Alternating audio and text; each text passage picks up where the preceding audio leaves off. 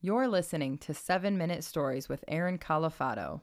This episode, Over the River.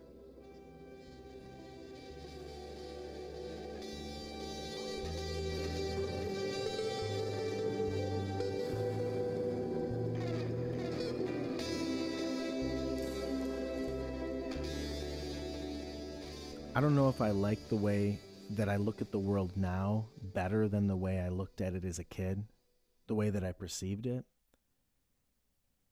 It's like a playground. When I was a kid, I could play on any playground. Didn't matter where it was, didn't matter what it looked like, if it had a swing or if it had a slide. I could glean something from that. I could create an experience out of nothing. And I would just play. But now, as an adult, I could look at that same playground and I could say, that's just a rusted out piece of shit playground behind a drugstore in a city that's lost half its population and its industry in the last 7 years. What a shithole. Wouldn't want to go there. And maybe that would be true. Because I know better now, right?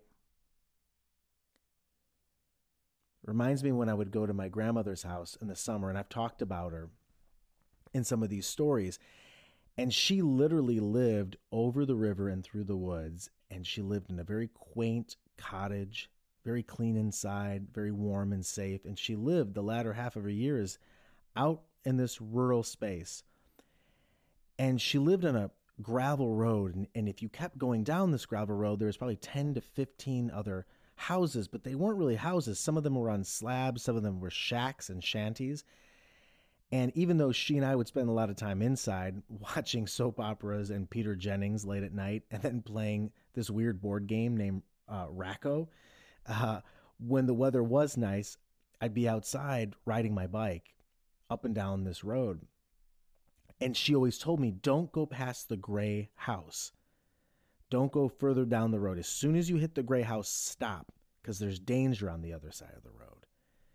And I remember being so fucking curious. I would just ride as fast as I could from her house all the way to the gray house and then pump my brakes on and stop and let the smoke from the gravel road just kind of dramatically flow up. And I would just look down this road and wonder what was down there.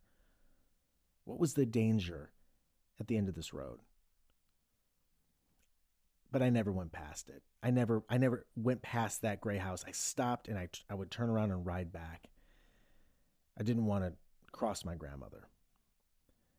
And when I would ride back, I looked at some of the other houses and I would see people sitting on their porch and I would wave.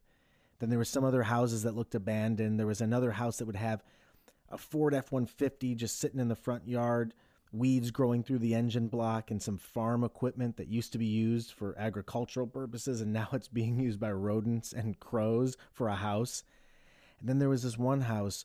There was this guy who was probably middle-aged, long, stringy hair. He would walk in his front yard aimlessly, always smoking a cigarette.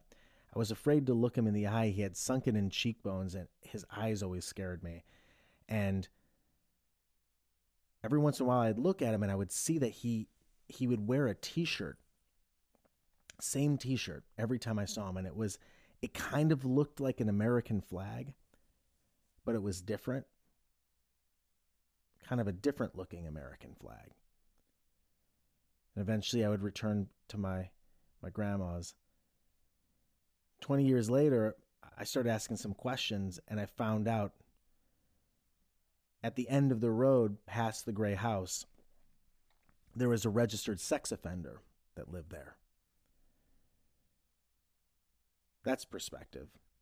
Something you would only know as an adult. My grandmother was just trying to protect me.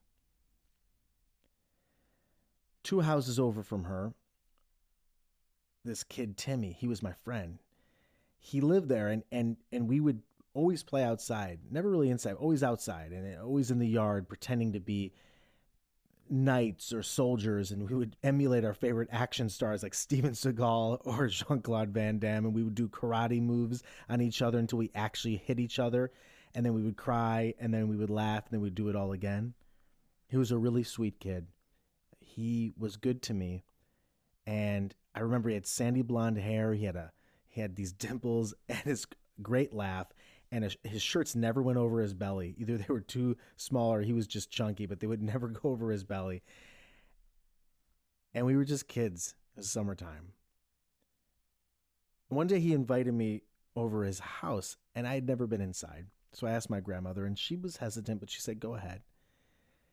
And walked over to the house, and when we walked inside, I could tell it was just different. Right away, the smell hit me.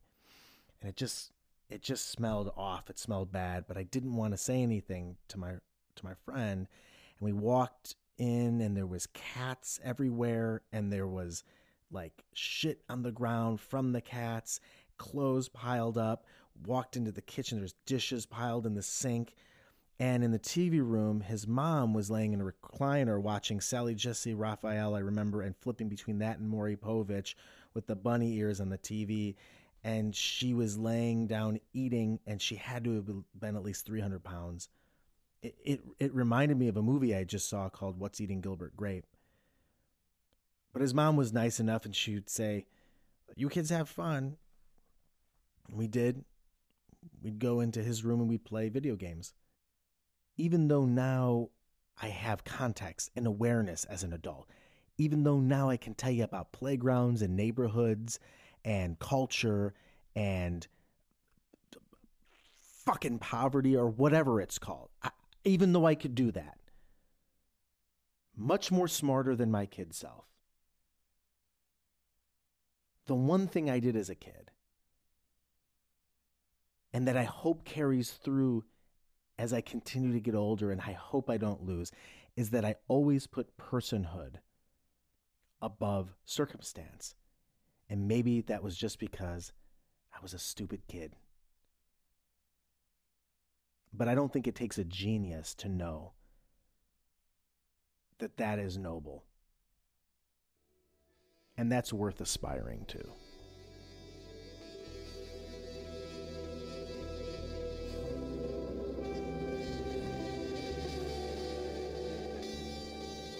I hope you enjoyed the episode.